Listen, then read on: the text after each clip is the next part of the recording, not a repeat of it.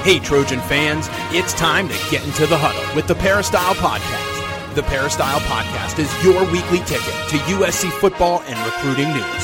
Don't forget, you can download the podcast 24/7 at our website, peristylepodcast.com. And now, here's the host of the Peristyle Podcast, USCFootball.com publisher, Ryan Abraham.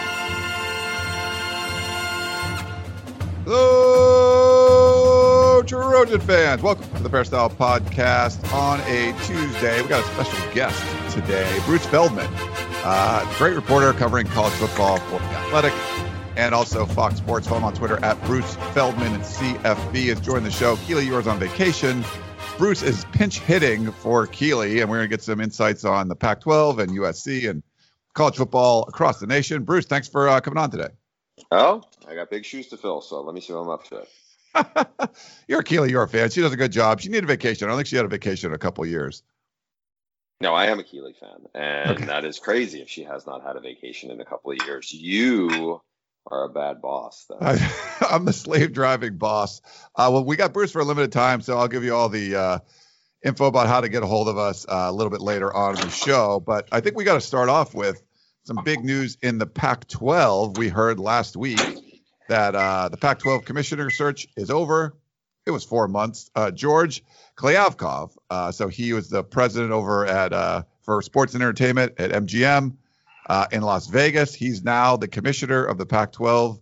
Certainly, a lot of people had to Google his name when he was hired. Some of the national pundits talking about it being out of the box, or I think Pat Forty called it out of the universe or out of the solar system hire. What did you get your initial thoughts on when they hired Kliavkoff? I didn't know really what to make of it, other than usually when you have a change, especially in college athletics, especially if somebody's forced out, you don't replace the person with somebody who seems like the person they just got rid of, meaning Larry Scott, which, obviously that tenure ended really poorly after this run. Larry Scott was seen as a big outsider from college athletics. That was not where he had been working. He didn't have much experience in it or any, other than when he was a collegiate athlete. And Kliavkoff, again, similarly, he was, I think, a college rower, but he was an outsider. Now, the things I had heard from people who were privy to the process did think there was some were very impressed by what he had done in ushering some big companies through major times of change. Obviously, right now, college athletics is in the throes of major change. So that part, at least, is promising. And I did think Ryan, just being on his Zoom call with the media and his press conference, for whatever it was, an hour, what he said and how he approached it was, he probably made as good a first impression as he possibly could have. Yeah. And, he talked about going on a listening tour around, basically, because one of the challenges, I think, and this isn't just like a commissioner's thing, this could be an anything thing in any line of work, but it's like the people who don't know what they don't know often fail or can't get out of their own way. And I think that was an issue, certainly with Larry Scott at times. And, he seemed to have a real awareness to that in his answers and what he said. So let's see what he does. And let's see, I don't think, for all the shortcomings with Larry Scott, a lot of it was not his own fault. I think you could have had any of the commissioners in there if they were running the Pac-12 when USC, the flagship school, couldn't get out of its own way. I think it was gonna be a big problem. Yeah. I thought it was refreshing, just the way he did address some of those problems head on. I didn't feel like he was throwing Larry Scott under the bus, but coming out and saying things like, football is important. We got to do, all those other sports are great. We got to do good at football and basketball. I thought that made a lot of sense. And he came out early and said, we want the college football playoff expanded. And I do the podcast, The Champions Show. My co-host David Woods is not a fan of expansion. A lot of our listeners from like the Pacific Northwest aren't. I think a lot of USC fans seem to be in favor of it. I've been someone that's been a proponent of that.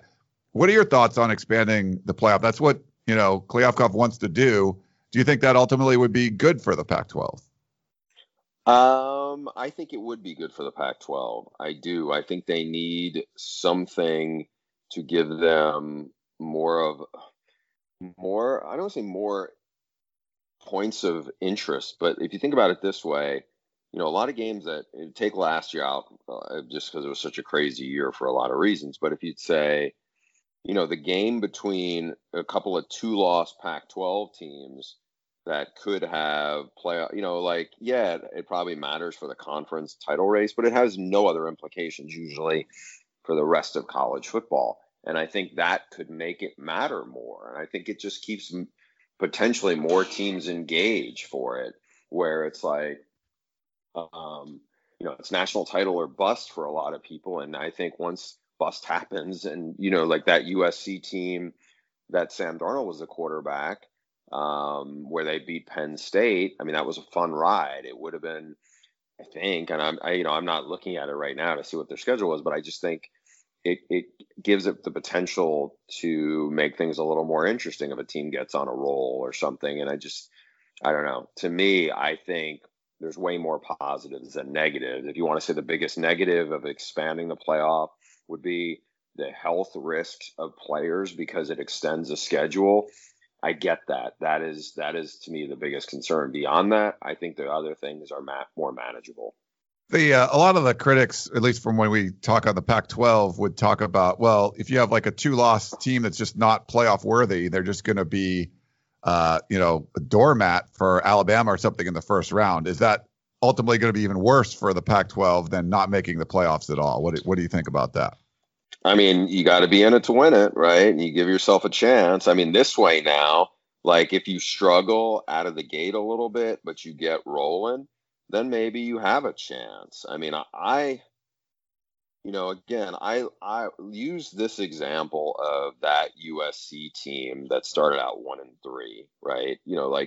Now granted, they lost to 3 ranked teams. They got destroyed by Alabama. Who knows what would have happened if they had played, a top 4 team, but they beat a top 5 team, yeah, in the Rose Bowl. I mean, USC fans, to me, again, 1-3 is a rough start, but that to me is the ideal window. It took a little while for it to find itself.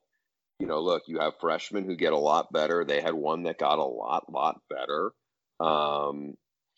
I don't know, man. I think that to me, that's the biggest argument. Now, look, they barely beat Penn State, and that was a good Penn State team, obviously with Saquon and Trace McSorley.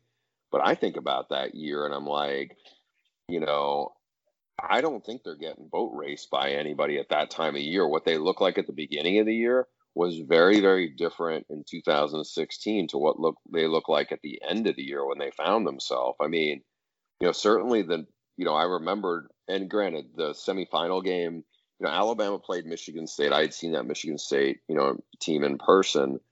They were the number 3 seed, and it was a blowout at the end. I mean, it wasn't a blowout from the jump, but it turned into one in a hurry, like I guess late second quarter, third quarter. But I mean, you're talking about the number 3 seed got beat 38-0. Yeah.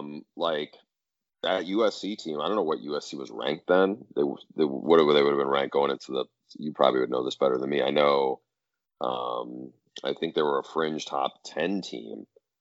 So maybe I don't know if they would have gotten in I'm looking at it now. They were number 9 going into the game. If they're eight spots, maybe they're not getting one of those 8 spots, depending on how they sort out the playoff. They definitely were one of the most dangerous teams. And again, I'm not saying they were good enough on defense to beat Alabama or Clemson, but they would have given them a way better game than they did at Jerry Jones Stadium in September, for sure. Yeah. 100%. Other news that came out, Pac-12 this week, the intra-conference transfer rule was eliminated. Basically, you could transfer within the conference and not have to sit out a year with the transfer portal just, being its own kind of recruiting cycle right now that's going year round, basically. Thoughts on that is, and what other conferences are doing the same thing, that this is like the Pac-12 catching up or leading in this area? I think it's catching up. It's an optics thing. Look, you have this goes on, I feel like, in a lot of conferences, and people are familiar with the I don't know if I had to put it, just kind of like the tone deaf kind of move where somebody's blocking another player from within the league. you often hear like the whispers of, oh, so and so tampered with this player. That's at the root of it. I don't know. I just feel like football coaches never win the like how this looks beyond it. Coaches can move, assistant coaches can move, and yeah, there are contracts, but I just think in this day and age, it's just like, if the kid doesn't want to be there for whatever reason, just let it ride out, and don't be forced into it. But now, obviously, they're going to take their cues from the NCAA, and we'll see how it goes. Yeah, so that's a big rule change from the NCAA. The other one that we're kind of waiting on, the NIL, right? Name, image, and likeness. Every state's doing something. It's all over the place. That, when we talked about George Glyavkov, that's going to be an important part of this, using the West Coast, using the LA base, San Francisco, Vegas, whatever it is, to help, market these players and give, an advantage there. Do you think something's coming with NIL from, Congress or the NCAA, or I don't know how this is going to play out, but it just seems like there's so many people weighing in on it. I don't know how it comes together and has like one rule. I don't know. I mean, it's so, you got a bunch of stuff going on right now. Like, obviously, I'm sure everybody you've talked to at USC is going to talk about how, chaotic that the recruiting world is going to be in the month of June, which is pretty close. And there's just so many other things that are kind of seem like they're about to hit. And the NCAA is leading in quotes from behind on the NIL issue, and they're waiting to see where this goes. The state of Georgia put in some rules where I don't know if Georgia and Georgia Tech are going to like adopt those policies, but they can take up to 75%. I'm just reading it going like, this just seems really dubious on a lot of levels, how people are trying to manage it. And I don't know. I'm fascinated to see where it goes, who's able to leverage it as best as possible. I don't know, about a year ago this time I did a story with Reggie Bush about just kind of what his earning power was, what some of the challenges were, because obviously, back then, as your listeners know, USC was the biggest thing in the sport, and Reggie especially, but Matt, to a large degree too. I mean, they had big earning power, but you could kind of go down the list of players in that program who, depending on how the NCAA structured NIL, like boosters could say, hey, we're going to have Oscar Lua come to be at my kid's birthday party. We're going to pay him $5,000 or, whatever. Because if you're a player who's like a starter or solid contributor for USC, and the team is riding high, then potentially like, hey, the community they came from, that they could probably, market off that. I mean, there's a lot of stuff that I think needs to be sorted out, how that works and how it can translate into money for them and for their families because of what they're contributing and what they're putting in. I mean, it's an interesting rabbit hole to go down as it kind of starts to play out. What a pull there, Oscar Lua. I actually saw him. I think he's commercial real estate now. I saw him at a golf tournament a couple of months ago. Is Oscar Lua the former linebacker who you said is like a +1? Or is that somebody else I'm thinking of? Or is it Dallas Stars? Maybe Dallas.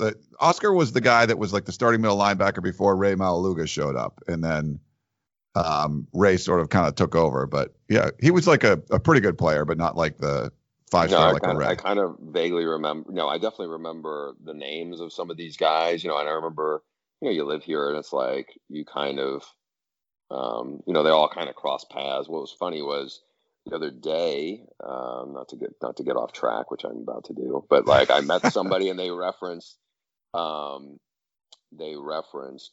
Ohtani, and I'm like, wow, Bobby Ohtani, and I just realized like, no, because I was talking to a USC person, and I was like, no, I know, and then I thought about it, like, you idiot, it's like this is obviously like the phenomenal baseball player for the Angels, right. But I'm thinking about like a linebacker who played for USC, who I guess did the best Coach O impression, 17 years ago. So Yeah, a guy throwing gas, hitting home runs is crazy. Ohtani, but yeah, Keely's a big Angel fan, so I'm sure she'll be happy that you mentioned him. Real quick for the NIL, do you feel like schools like USC and UCLA and major metropolitan areas can take advantage of this over if you're in Ames, Iowa, like it's going to be a little bit different story than if you're in LA? Yeah, I think you probably have different opportunities potentially. Look, USC has great gymnastics program, great other sports. Obviously, I think about this knowing a few people who work in the USC track program. I mean, there's so many, great athletes. I have no idea. Like I remember a long time ago being in ESPN magazine when Allison Felix she may have been 18 or 19, but she came through our office as some kind of promotional thing. And I was just thinking, you have somebody like that, and I'm not saying there's somebody quite at that level right now, but there's some probably version of her who is a dominant track and field athlete who probably has all sorts of opportunity. Just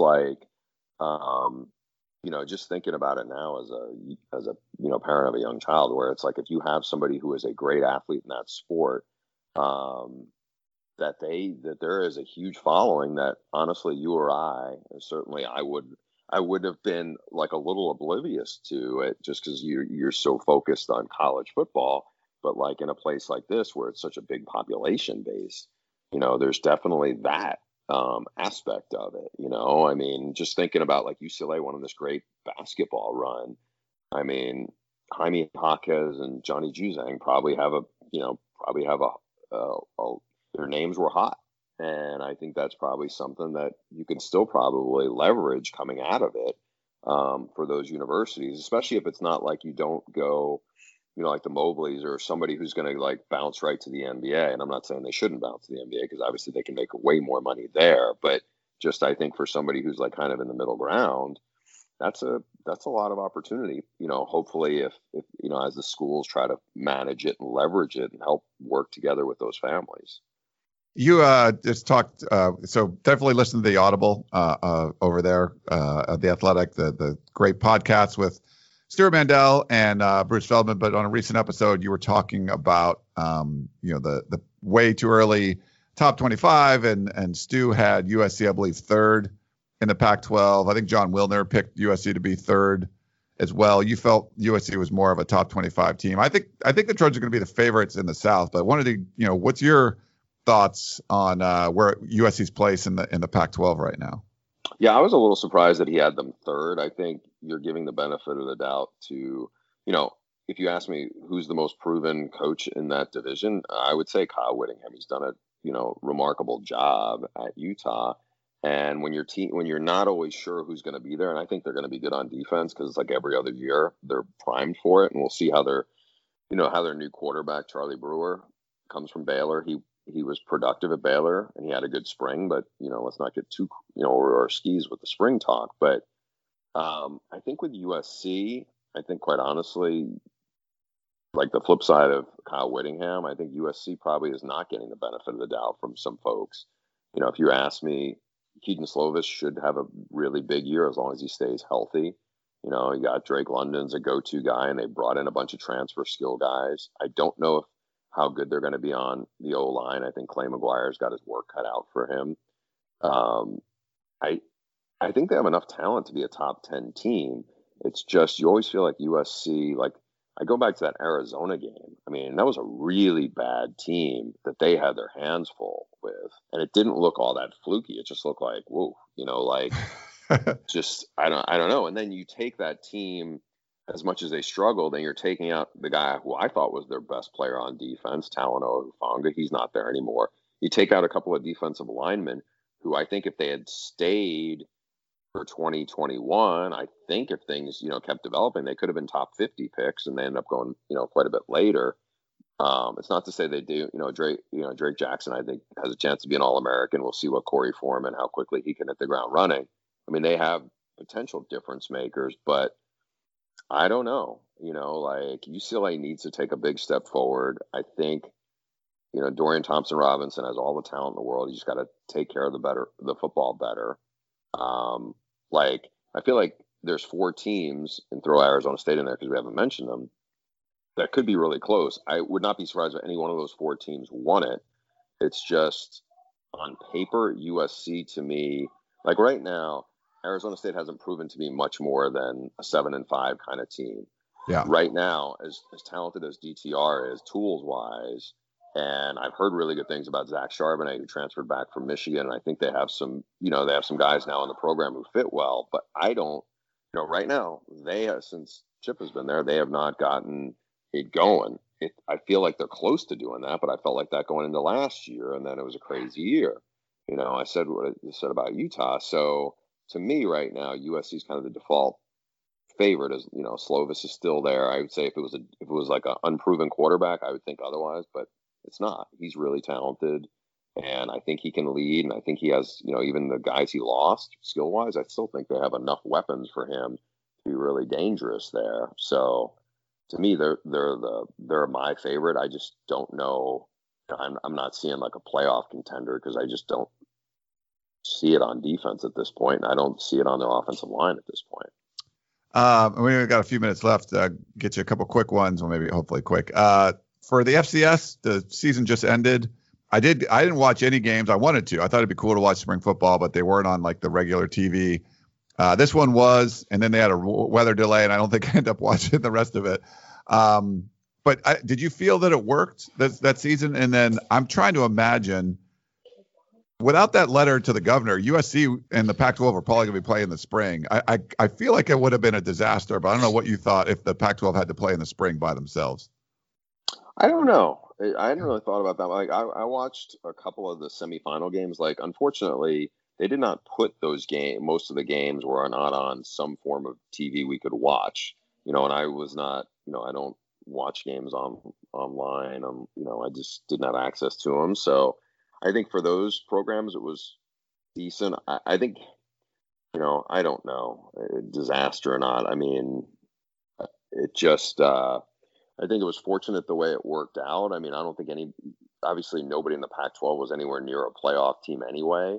So it got them whatever revenue it added. I think it helped the players at least get some games. But it was just kind of like, you look at some of these teams, Cal, for instance, where it was just turned inside out. I don't know.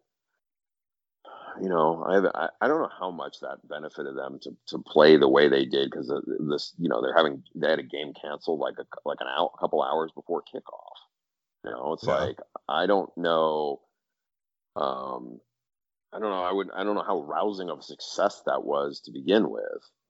Only 2 bowl games, like everyone else opted out. That's a good point. It's not like it was a super successful season that that there's all these benefits from. It wasn't that great either. It wasn't that great either. It's like, if it went on in the spring and they put it on TV and you're the only, and they put it on TV, they didn't put it on ESPN3 or whatever. Like, who knows what happens if you're the only one with a chance? I mean, like I said, they weren't playing for the playoff anyway. So if you're the Pac-12 champ, I mean, it's such a weird hypothetical to go through, because then you're also kind of wrestling with okay, now we got players that who knows who gets hurt, like this time, the season. Now they're not going to be able to play in the fall. I don't know. It just, they would have probably been able to have some people in the stands, because you and I live out here, and there's, we're going to events where people don't have to wear masks outside, and, like there's activities for kids and stuff. So I don't know. I'm not advocating that they should have held off and decided to play in the spring. I don't know. It's a weird hypothetical to go down. Yeah, I was just thinking about it because of the FCS season and everything. Obviously, the draft, that would be impacted. Who knows? There's the players that opted out. Maybe they don't get as dinged as much. But a guy like Elijah Vera Tucker probably not going to be a first rounder, because he showed he could be a left tackle in that shortened season. So yeah, individual players, it might have helped or hurt different ones. Yeah, I don't even know. I just feel like for a lot of these guys, like the 2 guys at Washington who were high, maybe they were top 40 picks, they didn't play, and they opted out. Obviously, Penei Sewell, I'm not sure he wasn't going to be the first pick in the draft anyway, so I don't think it impacted him. I just don't know. It's just such a. I think you could probably argue it like 7 different ways, and probably don't get you anywhere either way. All right, Bruce Feldman doing a great job covering college football all year round, always doing stuff. But we appreciate you spending a few minutes. I know you got a lot going on over there, so thanks for coming on the show. All right. Thanks, Ryan. Always good to see you and to talk to you.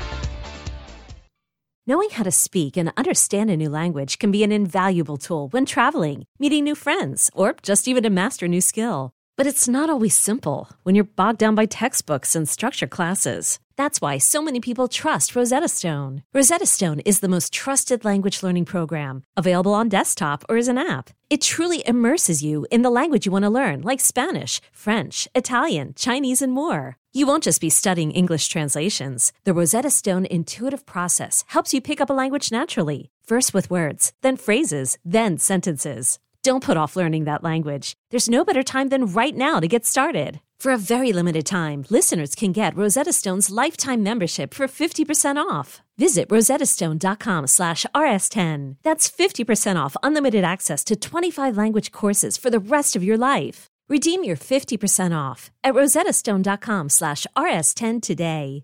This episode is brought to you by Progressive Insurance. Whether you love true crime or comedy, celebrity interviews or news, you call the shots on what's in your podcast queue. And guess what? Now you can call them on your auto insurance too with the Name Your Price tool from Progressive. It works just the way it sounds. You tell Progressive how much you want to pay for car insurance, and they'll show you coverage options that fit your budget. Get your quote today at Progressive.com to join the over 28 million drivers who trust Progressive. Progressive Casualty Insurance Company and Affiliates. Price and coverage match limited by state law. All right, we're back here on the Peristyle Podcast. Thanks so much for Bruce Feldman for jumping on. We had a limited window, so I wanted to take care of all the other stuff we do at the top of the show right now. So we wanted to get as many minutes as with Bruce as we possibly could. So want to let you guys know if you want to give any questions or comments to the show, podcast at uscfootball.com is the email address. You can also call or text us at 424-254-9141. If you're on Apple Podcasting apps anywhere on your iPhone or iPad or whatever, please follow us and leave a 5-star rating, positive reviews, comments, feedback, suggestions, any questions. We love to hear from you there. And we also love our friends over at Trader Joe's. So thanks to them for being a sponsor for the show for the last few years. And we found out on Monday it was Banana Day. So go to TraderJoe's.com. They usually have some cool stuff on there. So I don't know why it was Banana Day, but they said, so I read on their website, they had a feel-good letter they got from a customer in Santa Fe, New Mexico. Back in 2013, May 17th, Joe and Josie they felt a spark when they bumped into each other at the banana stand at their neighborhood Trader Joe's. And they're still together to this day. So they celebrate their day. And Trader Joe's decided to call it Banana Day. And they give you a whole bunch of cool banana recipes if you want to. So there's neat stuff like that. Trader Joe's is such a great company. We love when they put feel-good stories like that up there, especially, now there's a lot of weird stuff going on in the world. You like to hear about people that met at the banana stand at Trader Joe's. But I get bananas every time I go to Trader Joe's. I always put them in my I get some of the granola and some of the yogurt and stuff, and I put it all in there. And I usually cut up bananas and put it in there too. But thanks again to Trader Joe's for being a great sponsor. And like I said, thanks to Bruce Feldman. It was great to talk to him and get some insights, a little bit of stuff around college football, the Pac-12. And, of course, USC. We're going to do some questions to end the show. And we're going to start with our buddy Jason with he's got a voicemail. Hello, this is Jason from Longhorn Country, and this question's for Ryan and Keely.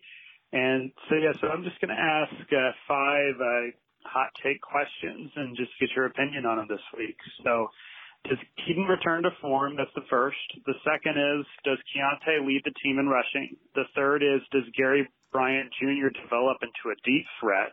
The fourth is, does Kanai Malga lead the team in lead the team in tackles? And then the final question is, does Josh Jackson Jr. lead the team in picks? Fight on, Jason, Longhorn Country. Wow, Jason, that's a lot too. I had to write all those down real quick. So let's go through one by one. I do feel Keaton Slovis is going to return to form. He's got to stay healthy. They're going to need better play from the offensive line, but I like the work he's done with Tom House and that group, footwork. I feel like he's going to, with the offseason, with spring football, he's going to be better. Now, he's got a target on his back. Everyone knows who he is. It's a little different than when he was a freshman and he just came off the bench and no one knew who this kid was. They do, but I feel like he's going to return to form. I do believe Keontae Ingram is going to lead the team in rushing. Now, he might maybe total yards because he might have some big catches. We saw him like with a 49-yard catch and run in the spring game. But with I think him and Vavai are probably be the two lead backs. But I'm going to go on a limb and say Keontae is going to lead the team in rushing. As far as Gary Bryant Jr., I feel like there's roles open for the wide receivers, and being that deep threat is one of them.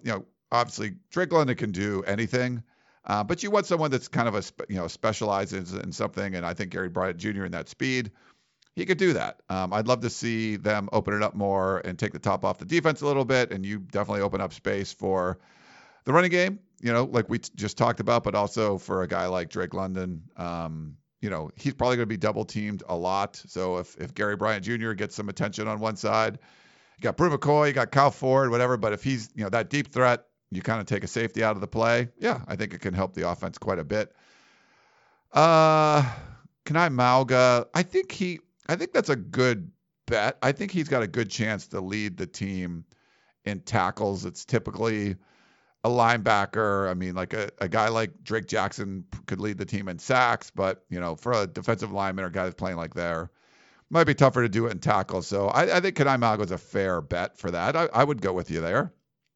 And then Josh Jackson leading the team in picks. This is sort of going to be a toss-up. Like, is it going to be someone that has like 5 or 6 picks in the season? That'd be great.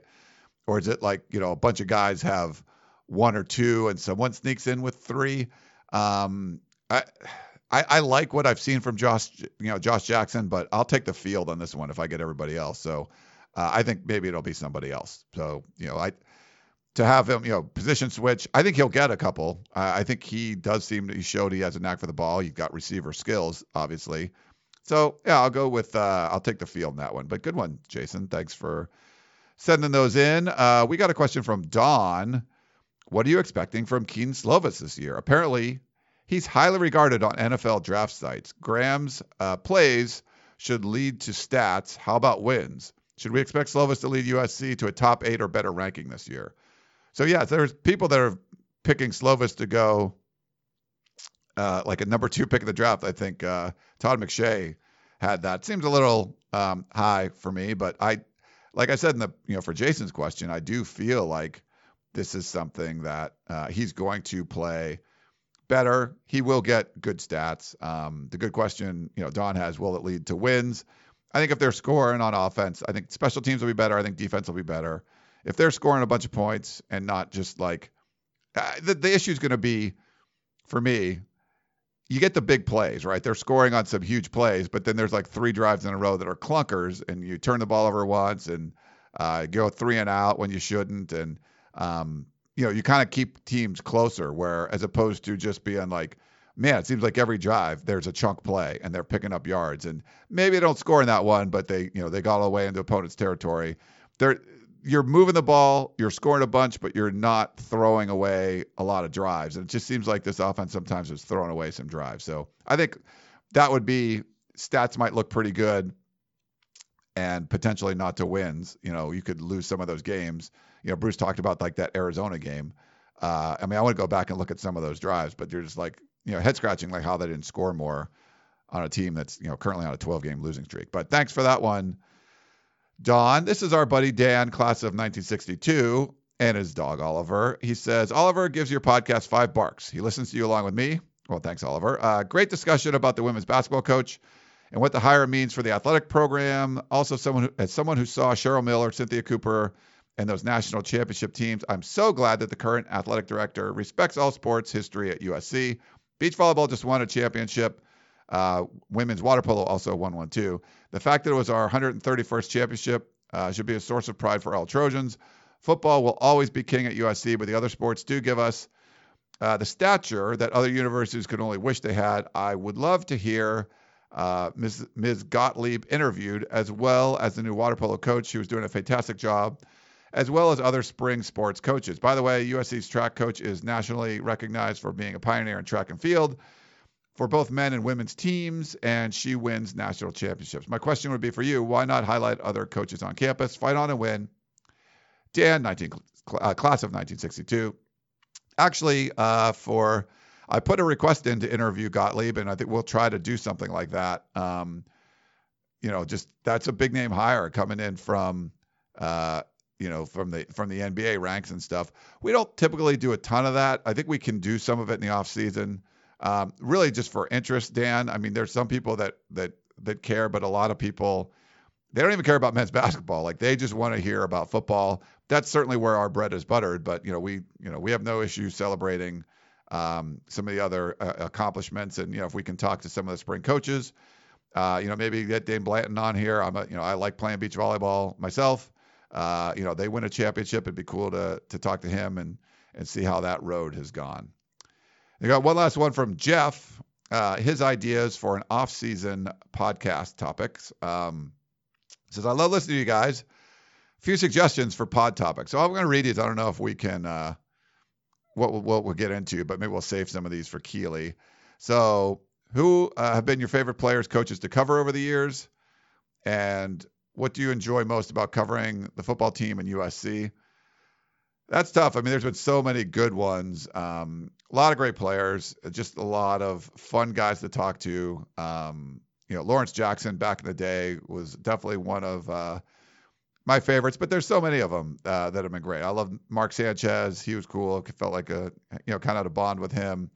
As far as enjoying most about covering the team, I mean, I love just the sort of, I don't know, I get to see players when they're in high school, like finding their way. We cover them in high school. And then to see them get offers, and we put film up of them and we interview them. And then, if they end up at USC or end up somewhere else, and you kind of follow their careers and you're like, wow, I remember him when he was 16 years old. And then to see him go on like to the NFL, and obviously I feel old as you see these players go all the way through, but there's been a lot of, generations, I guess, of players that have come through, generations of like their football careers, not of like, being a different generation, but they're, you saw them in high school, you saw them in college, and you see them in the NFL, and then maybe move on, to the sports media, like a Matt Leinart or whatever, or, like Mark Sanchez we just mentioned. All those guys. Matt Barkley still around, but I remember covering him in San Antonio and interviewing him when he was 16 at the Army All-American game. I mean, there's to see that, and then get to speak with some of these guys at events or at different media things. Like, all that stuff is pretty cool. Is the head coaching job at USC more attractive today than it was before Mike Bohn's arrival? And where would you rank it? That's a good question. I would say, I don't know if I should be answering all these, but yeah, we'll just do it. I think it's more attractive today than it was because of the support that's going to be around the head coach. But I think if it wasn't going to be dinged significantly historically, I still think it's a top 5 job in the nation. And having a better athletic director only helps that. So, certainly they've been floundering for a while, but having an actual competent athletic director who's going to support the head coach, the infrastructure he's already put in place, makes it a more attractive job. But the tradition and all of that, and how just being decent at your job, you can be a playoff type team at USC, that's a huge appeal. If you were Mike Bohn, is there any circumstance in which you would consider leaving the Pac-12? What would those circumstances be? I think you should always consider stuff like that. Because USC is the big dog, and they would have the most leverage of a team leaving. If Oregon State threatened to leave the Pac-12, they're not going to have the same kind of pull as if USC did. So if you feel like you're not being treated fairly, if you feel like you're carrying way more of the weight, then yeah, I think that's something that you could consider. And, but yeah, I think you have to use every tool in your toolbox, and that could be one of them if you want to get some better treatment. Will USC be undefeated going to the Utah game? And will they be 6-0 to head to Notre Dame? I don't think so. I'm not sure where the loss is going to happen, but I feel like, I feel like it's going to be like a one-loss team going into Notre Dame, and maybe lose one of those early ones. So 1 or 2 loss team. I kind of feel it's an 8-4 type of season for whatever reason, even though I don't feel like I think they should be undefeated going into that game, but that's, I'm not convinced that that's going to be the case, but yeah, we'll see. And then bring Dan Weber on for a guest appearance. Would love to. I actually got a call from Dan when the Pac-12 hired their commissioner. I got to give him a call back, but I think, later in the offseason, Dan's been settled, outside of Cincinnati. So I think it'd be a good opportunity to get Dan on. So hopefully we can do that. All right. Well, that'll wrap things up. Thanks again to Bruce Feldman for coming on. And thanks to all of you for listening to our little show. We'll get Keely will be gone actually next week too. So maybe we'll get another special guest to come on the podcast. So it was great that Bruce came on. He did that on short notice. So we appreciate him doing that. If you have any ideas, you can send them to us, post them on the Peristyle and stuff. And we'd love to get a cool guest on and do some fun podcasting while Keely is gone. Not that we can't when Keely's around, but she's gone. So we'll try to fill the void with some other people, but let's go wrap things up. I am your host, Ryan Abraham. Thank you so much for tuning in to the Peristyle podcast. Hope you enjoyed the show, and we will talk to you next time. You may have noticed that shopping at Trader Joe's is unlike shopping at other markets. People ask us all the time how we manage to have such unique, interesting, and delicious products at such great everyday prices. This is Dan Bain of Trader Joe's. The answer is simple. It's all in the way we do business. We buy directly from the manufacturer whenever possible. This helps to keep our costs low, and we pass those savings on to you. No gimmicks, just great values at honest prices. Every day at Trader Joe's. Thanks for listening. You've been listening to the Peristyle Podcast, presented by USCFootball.com. Be sure to tune in next week for the latest news on Trojan football and recruiting. And don't forget, you can automatically download the podcast directly to your smartphone or tablet for free. Just click the iTunes link on PeristylePodcast.com or search for Peristyle Podcast at the iTunes Music Store.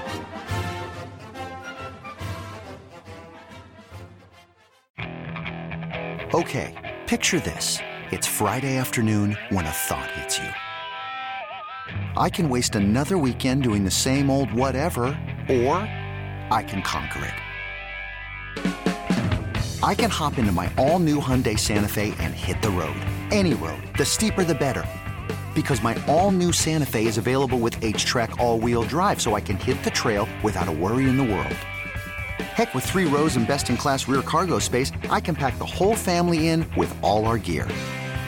We've got available dual wireless charging for our phones, so we'll never lose touch with civilization, and we won't lose touch with the primordial power of Mother Earth. So which is it? Waste the weekend or do something a little more epic? And conquer it in the all-new Hyundai Santa Fe. Visit HyundaiUSA.com or call 562-314-4603 for more details. Hyundai, there's joy in every journey.